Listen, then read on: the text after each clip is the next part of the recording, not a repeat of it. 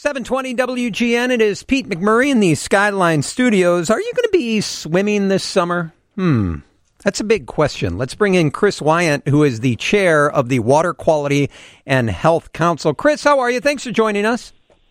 I'm doing well. How are you today? This is the official kickoff, Memorial Day weekend, the unofficial official kickoff of summer. Did you see the pictures from the Ozarks this weekend? People just hanging out in pools, in lakes? I did. What was your first thought when you saw that?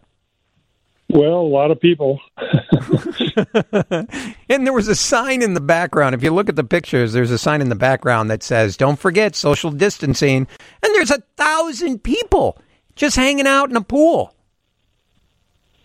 It's, they think that the pool is safe, and the water probably is, but social distancing is still social distancing and needs to be accounted for even if you're in a swimming pool. Does chlorine kill the coronavirus? Chlorine does indeed inactivate the coronavirus so that it no longer becomes an issue.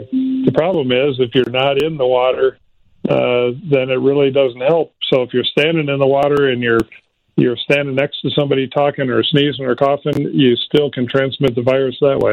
So, but if you're underwater, you're fine. So you're not going to get it. That's correct. Okay. Right. What about lakes? Are lakes safe this summer? Well, lakes are, as it relates to coronavirus, lakes are probably fine. Lakes and public swim beaches still have to meet certain requirements for bacteria and pathogens. But beyond that, as far as the coronavirus, if you're swimming in a lake, the water, it shouldn't be an issue. What is the Water Quality and Health Council? What is that?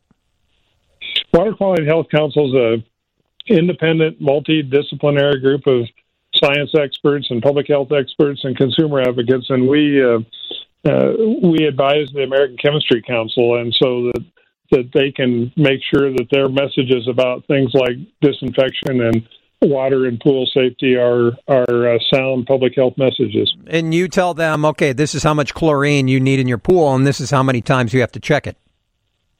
Yeah, they actually the health departments tell how much chlorine has to be in the pool because that comes by regulation. What we suggest are some of those good techniques, like that you should check your pool multiple times a day, that you should make sure that to the best you can, people take showers ahead of time, and really try to send out to the public some of those messages about swimming pool safety on behalf of the industry, because it's not disinfection alone, but you have to have people that are willing to do their part in terms of personal hygiene to make sure the pool stays safe. Chris, your council's Healthy Pool Survey found that, everybody pay attention to this, 30% of U.S. pool owners admit to peeing in their pool. That's right. So the owner of the pool is peeing in his own pool. It tends to happen. A lot of times people don't realize that a pool is not kind of their own personal space, that it's a swimming pool. There may be a lot of people in it, and it's all about good personal hygiene. 3 out of 10 owners of pools pee in their own pool. That's ridiculous. I don't understand that. It's hard to understand, especially in your own pool. And half of those individuals claim that they don't shower before they swim, and 1 out of every 3, 3 out of every 10 will swim within an hour after having diarrhea, and that alone can introduce a whole new series of pathogens into the pool. We're talking with Chris Wiant, the chair of the Water Quality and Health Council. A lot of people think swimming is like a bath or a shower. Instead of taking a shower. That's the problem. They do, and yet they come into the pool and they really have a lot of contaminants on them, whether it's suntan lotion or various bacteria, viruses, pathogens, dirt, grime, you name it. It all comes in the pool, and that's what utilizes that chlorine disinfectant. So if there are others who bring viruses or bacteria into the pool, then there may not be enough disinfectant to take care of all that. So, Chris, the pictures from the Ozarks this weekend with hundreds of people in pools, your first thought is, okay, number one, somebody's peeing in the pool, and number two, they have suntan lotion, which is reducing the chlorine, which in turn doesn't kill the coronavirus. That's how it works, right? If the pool runs out of residual disinfectant, then all those bacteria and viruses have the opportunity to be transmitted to somebody else in the pool. Wow. So if I'm going swimming this summer, I have to be able to trust if I'm at a gym or if I'm at a country club or I'm at someone's pool that they're checking the chlorine levels. How often should they be checking? Well, in the case of a public pool, for instance, they do have specific regulations about testing and about management and maintenance of the pool. So those hopefully are all in a little better shape. They also get inspected every year. But in some really busy pools, they should probably be checking the disinfectant every hour if it's particularly crowded on that given day.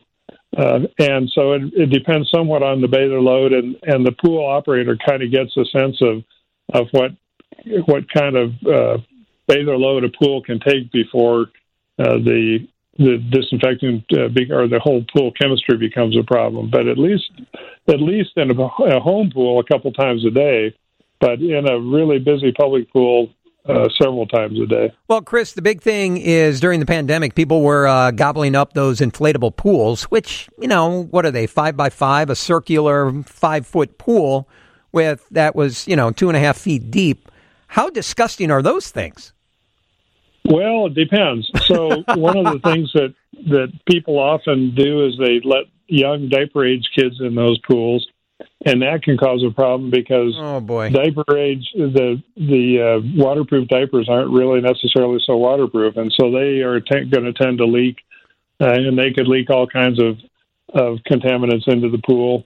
So in that case, if it's just mom and dad or the big kids and they're just splashing around in there, they can probably use it for at least part of the day or the whole day and empty it and fill it again the next day. Well, but if you've got young kids, it's probably not a good place for them to be. Is that why they have the baby pool at hotels? They don't care about how deep it is, but they care about the diaper leaking. Yeah, I think that's one part of it, is that they need to make sure that those pools also have disinfectant, but also I think they're intended just for the young kids because they don't want the deep water. But you just have to make sure that it is in fact part of the disinfection system of the pool, or it's been known to cause real problems before. Wow, man! Thank you so much for coming on. When we saw the pictures from the Ozarks this weekend, we had to get you on, and we really appreciate your time. And people need to take this into consideration too this summer, because when things start opening up, they're going to stay at hotels, they're going to stay at resorts, and they have to take that into consideration, don't they? They do. They need to be aware of the water they're swimming in. Got it. Chris Wiant is the chair of the Water Quality and Health Council. Thank you, Chris. Thank you. All right.